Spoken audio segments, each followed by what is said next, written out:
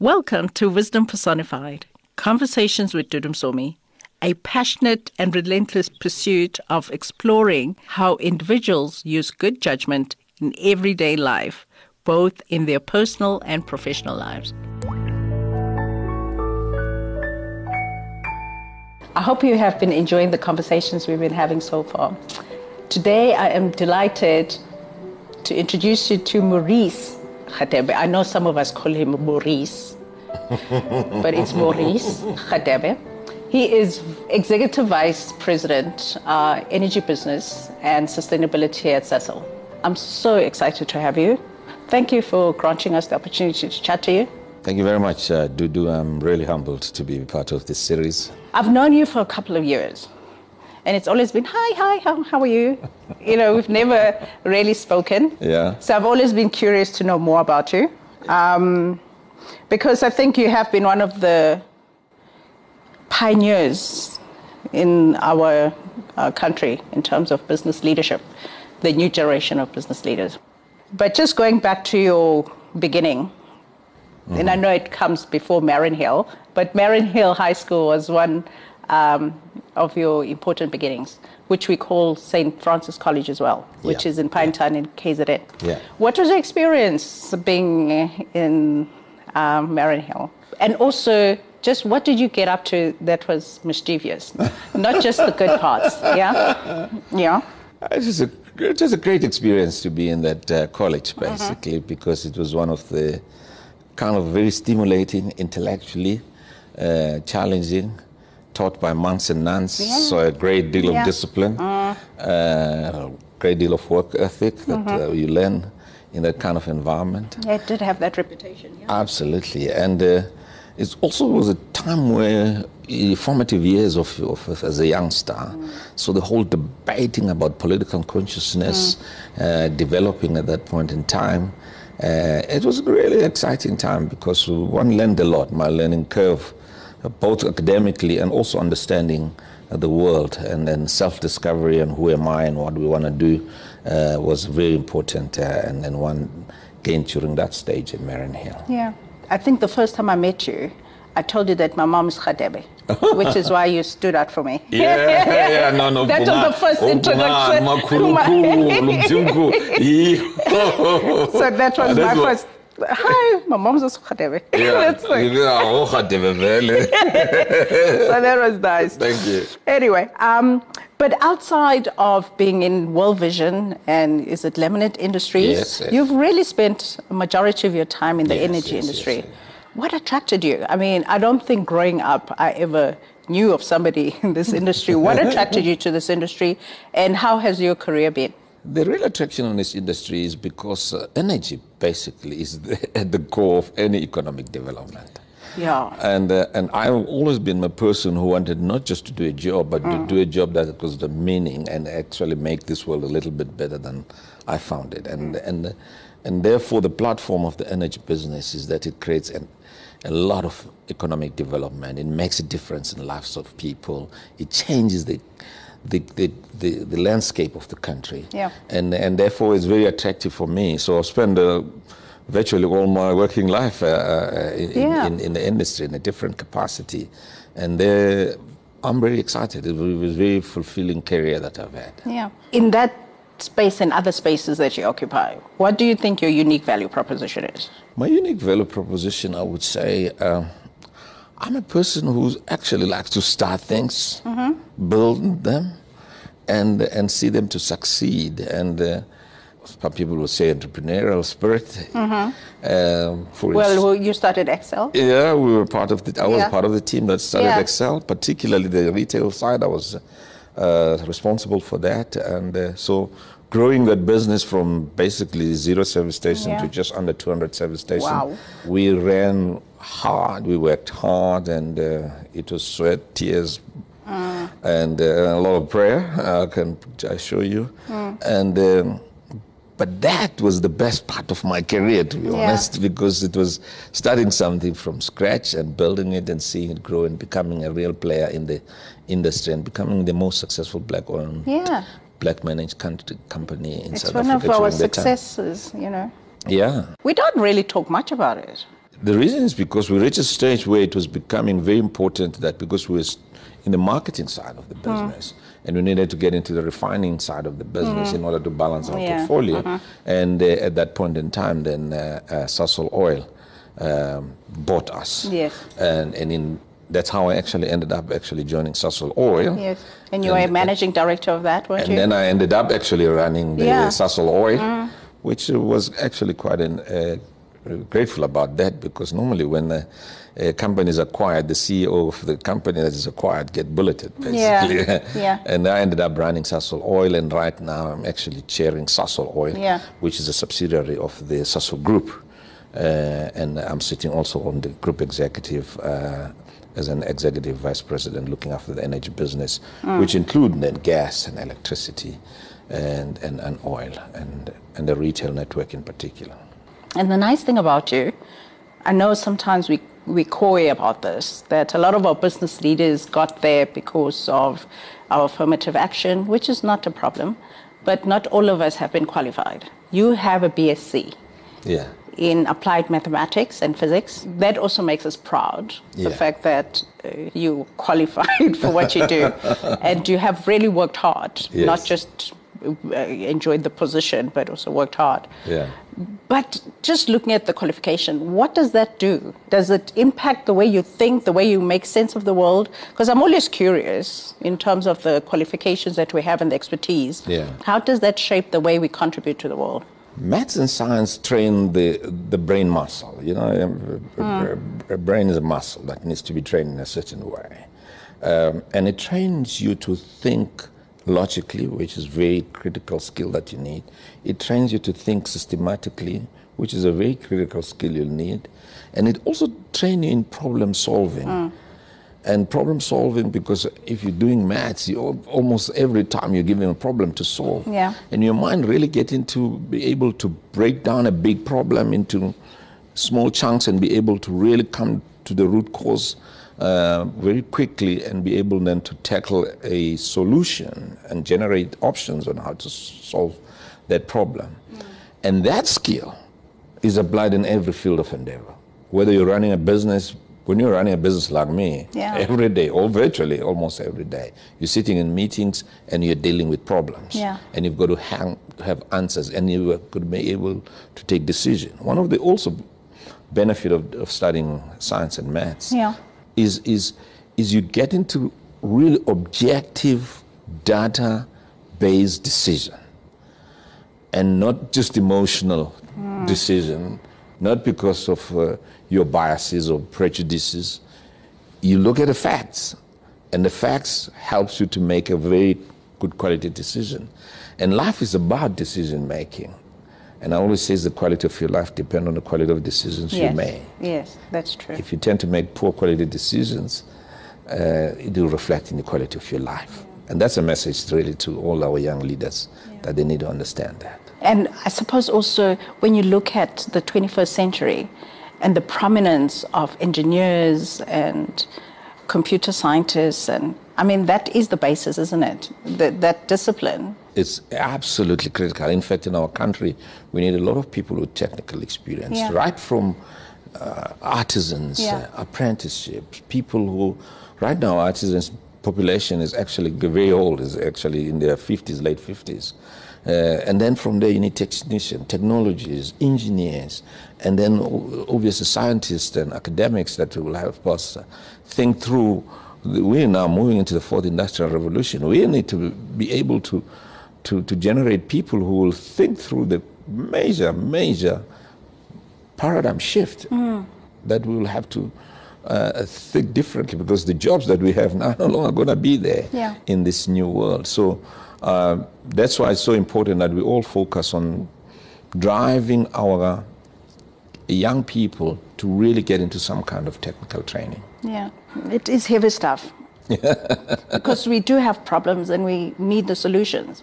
And we really need problem solvers. We can't all be waiting for government to solve, you know, even the energy issues that we're having with power at Eskom. And just creative ways we could be having alternative sources, you know. So there are a lot of things to be done. No, you're absolutely right. I mean, the energy challenges we're facing in South Africa today is one of the biggest challenges. It needs obviously innovation, and innovation on how we're actually going to be increasing our generation. Because right now we only depend on Eskom. So when Eskom has got a blackout, the whole country has got a load shedding problem. Yeah. But so we need innovation in terms of smart grids, in terms of new generation methodologies, and how can we diversify our generation portfolio and a different energy mix that we need to have in this country, whether coal, gas, renewables. We need a lot of innovation in renewables, solar and wind, and all these things to help making sure that we've got energy in this country, because without energy, no businesses grow, and therefore the economy doesn't grow. It's at a standstill. And we are in a deep, deep, deep trouble. Yeah. You have been reputed to have a passion for unleashing potential. Yeah. I get a lot of requests for mentorship, sometimes not just from the younger generation, but also from my peers. And one of the things they're always talking about is the hostile environments that they find themselves in, where they always have to prove themselves, you know, that they feel like they're just there because of, transformation imperatives. What tips can you give them, in terms of how do they survive and thrive in the environments that they're in? My tip is that the first thing, once you've been given a job, just do your job to the best of your ability. So master it very quickly. Learn it. Like the basics, the technical stuff of your job. Just make sure you do your job and do it excellently and do it very well. Yeah. Because the job and your success will speak for itself. It will actually shut up those that have got biases, whether prejudice which are racial or prejudice because of gender, whatever it is. If you deliver results, numbers speak for themselves and they don't lie. And normally that's very important. So I would say, first of all, just make sure your job is done, so that you don't have anybody using your lack of performance as an excuse to take you out or limit your growth or stifle your growth. So that's very important. Secondly, I think it's so important that you've got a resilience, because whether you like it or not, every place has got its politics. Yes. Corporate politics sometimes is even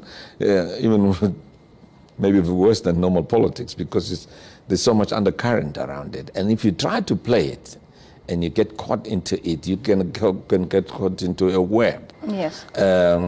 Therefore, it's very important that you need to have the sense of where you're going. And the last thing I would like to say is that don't ever put the career path on the hands of even your boss. Yeah. Because if you put it in your hands of your boss, and then you actually put all your future in here. The career path is you to determine. If you enter any corporation, they always advertise positions. They always have got learning programs, which I think you need to grab them. You need to be the one to go to your boss and say, hey, listen, I think I'm interested in that. I'm interested in that. This is where I want to go. This is where my career is going. There is no doubt in South Africa there is a strong historical challenge that we have, where a lot of people's talents are stifled.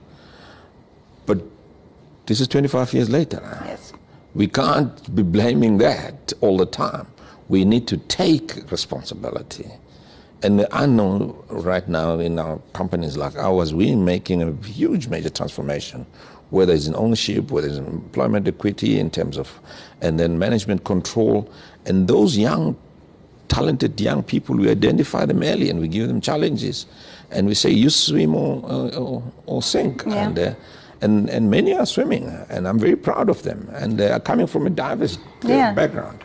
I know we had a classmate, Pinda Vilagazi. Yeah. He's doing very well. We're very proud of him. I'm very proud of Pinda because I'm actually works for me. So I've been mentoring him. We took him to Nigeria in a very difficult environment, and he thrived. We took him to Qatar, Middle East, working with in the Arab community, which is very complex for the world. And he thrived then. So we've brought him back now in South Africa and in the energy business. In fact, we've given one of the largest portfolio in my energy business. Yeah. And I've said to him, but you swim or you sink. And there is no racial issue here. Yes. And don't blame apartheid. It's you. Yes.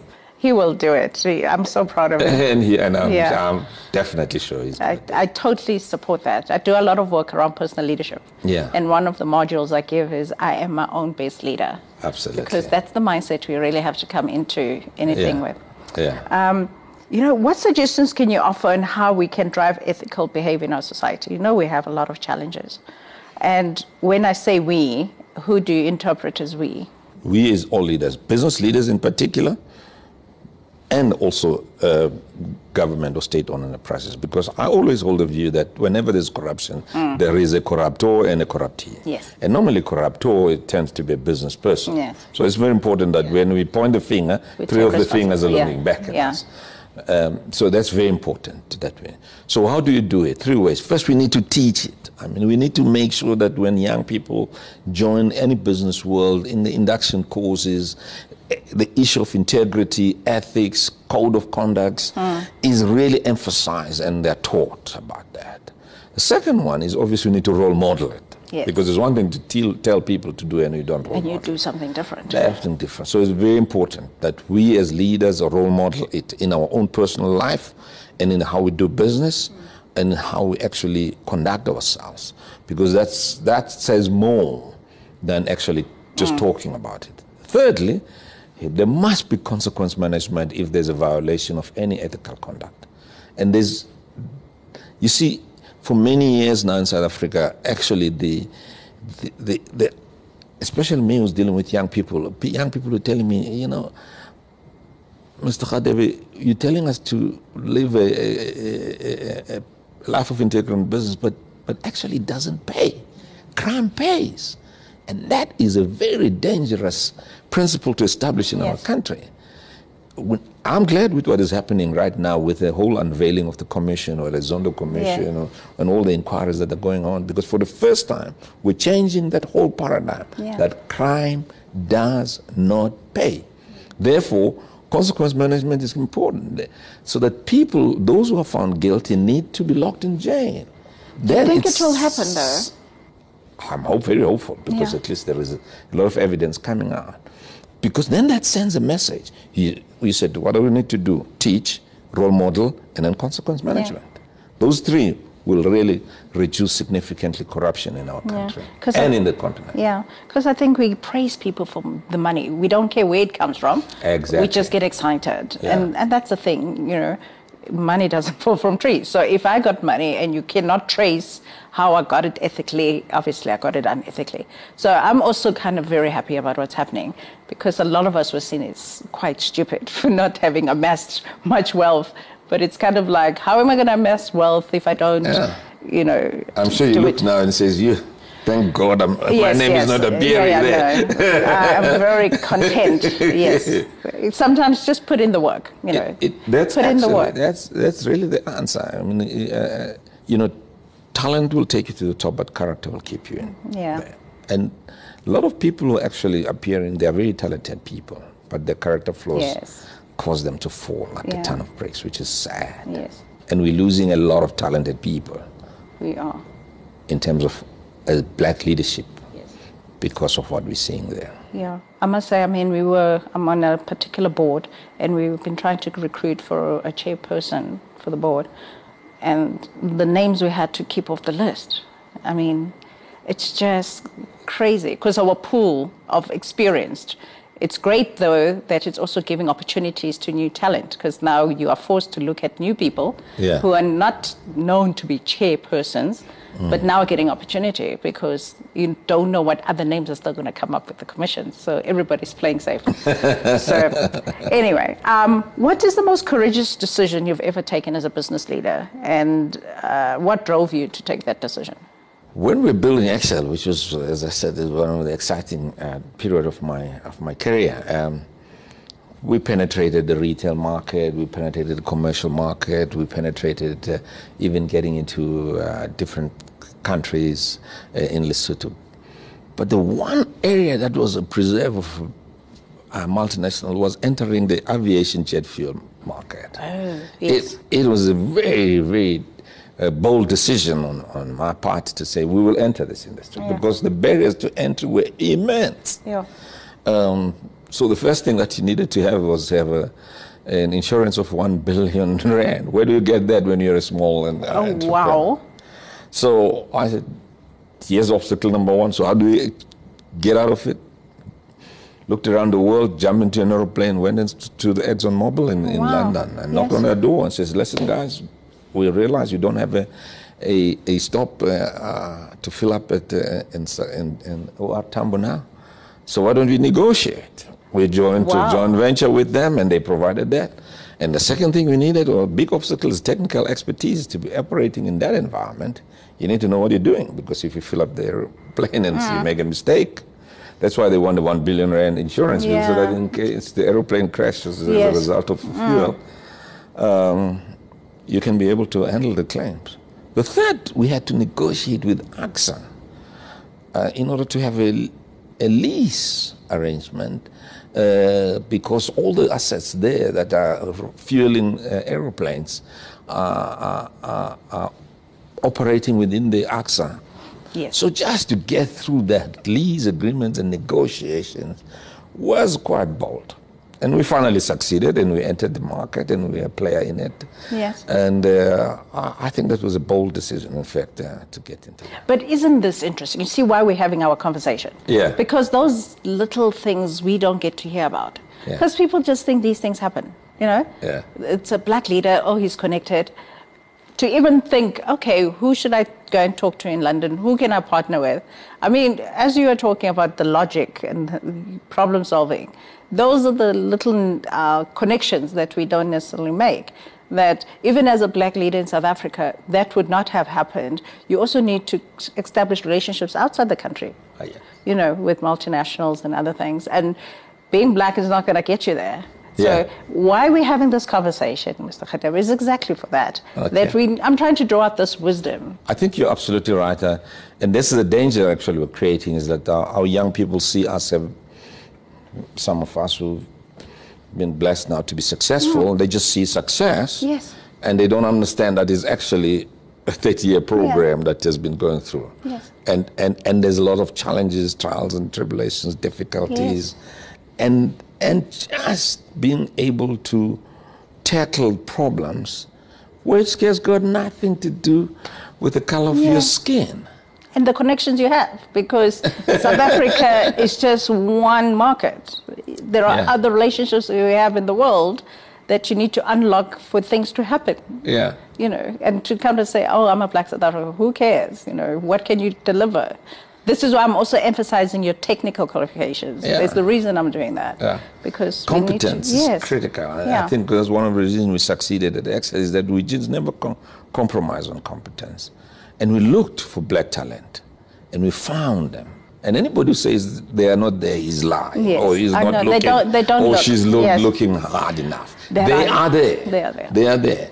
And you just need to scratch the surface and then be prepared also to nurture and create an environment that will challenge them and give them the assignments.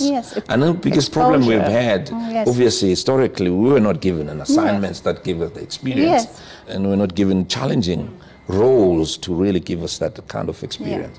In a very complex industry like ours, if you've not been on the refinery and understanding the refinery, how it works, if you don't understand the crude trading, if you don't understand how the whole process of supply chain and the whole value chain you have to understand. You have to understand. And that's the reason why part of my passion is to develop the new leaders. That's why we've started the program at WIRTS, where it's a first one, the African Energy Leadership Center, which is training the future leaders in the energy sectors. And my real rationale to do that is because my learning curve took 30 years. And I think we could shorten that for the young people. And so that my grandchild and your grandchild can actually have a shorter learning curve, at least in understanding the entire energy sector, from gas, liquid fuels, electricity first and understand the value chains and then decide where you enter into that value chain, whether you enter as a professional or you enter as an entrepreneur. Yeah, that's very good. You are a pastor. Yeah. At the Gay Family Church in Madrid. Akapte. And, and also your role at Sasol. Do you find those two roles are in conflict? Yes or no? And what's the reason for the answer you're going to give me? No, they're not in conflict at all. Because any role where I am, I've always been passionate about developing talent and developing character. So the pastoring platform just add the third dimension in that is developing people spiritually. Yes. Because the success of any individual, you need to have talent, which means competence in your talent or the trade in which. Secondly, you have a character, and your moral compass must be very, very strong. And then finally, you've got to have spiritual resilience because you're going to face challenges in life. Yes. And if you don't have a spiritual anchor that anchors you inside, you're not going to be able to succeed, even if you're smart. To me, it's just part of my... It's a continuum. It's just and it just creates that higher purpose for me, because there's a sense in which, I know I found a reason to be here. Yes. All of us need to ask ourselves, why are you here? Some of us are still finding the reason. Anyway, in your observation, what are the qualities or the views that South African business leaders possess that are hindering the pace of transformation in the private sector? What breakthrough is needed to change the status quo?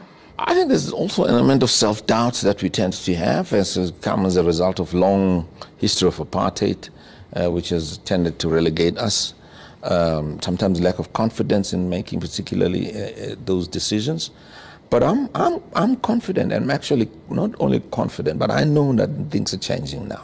Because I've been in the corporate life, in the business life, where we're taking major decisions. For instance, in my own organization, we now have taken bold decisions in giving diverse candidates, whether it's black women or men, just as you mentioned, Pinda, and also in the supply chain in terms of preferential procurement. We just need to have in politics we call it political will, but you need to have a business will to transform the organization. Yes. And I think leaders that are leading these organizations are taking those decisions now. So to push transformation, because without transformation in the economic sector, political transformation is not enough in order to really address the challenges that we have. So I think boldness is very important, particularly amongst us as leaders. And you're quite involved in the kind of industry bodies, business bodies, trying to encourage a different way of looking at things. I've been involved right at the beginning when we were starting Excel. I mean, the whole transformation of the liquid fuels industry was triggered by the fact of our activism, if you're going to use the word, when we started an organization called African Mineral and Energy Forum. When I was a leader of the organization, we met with the Minister of Energy at that time. It was Umampumzile Mlambo-Ngcuka, and we said, this industry needs to transform. But it's one thing to say rhetorically, but to say exactly which law, which regulation embedded in the industry system, which part of this value chain is actually locked by then multinationals to exclude other people, to be able to point her exactly what she needs to do. Yes. Because you can tell political leaders, do this, we need transformation, but where, how? But you see, this is why you need to have the technical knowledge to be able to direct them. So we did that, and then with the first liquid fuels charter was signed on the 2nd of November 2000, and we were leading in that, which then led to the mining charter, which then led to all the charters that different, which finally led to the BE Commission. Yes. And then now we've got a BE Act. Yes. So transformation has been my life. The path has been long. I really enjoy that, and we could talk for another hour. Yeah. But our attention span of our youngsters, even adults, are quite short, so we have to wrap it up. I understand. What is the last word of wisdom you want to share that we must just think about as human beings? I'll speak to young leaders because that's Yeah. my passion. I say, young leaders, show up. The world is waiting for you. South Africa is waiting for you. Show up with excellence. Show up with integrity. Show up with a desire not just to serve your own personal needs, but a desire to make this world a little bit better than you found it. And that's the message for me, coming from me to the young leaders. Yeah. Show up. We need you now. That is it. Show up. I hope you enjoy that. I really could have spoken for another few hours. I'll see you next time on Wisdom Personified, Conversations with Dudu Msomi. Thank you for listening to this episode of Wisdom Personified, Conversations with Dudu Msomi. Please also like, follow, and subscribe to our channel and share the wisdom with your friends. I would love it if you could rate and review as well. Wisdom Personified, Conversations with Dudu Msomi is also available on YouTube, Facebook Watch, Apple, and Google Podcasts, as well as Spotify. Enjoy the wisdom journey.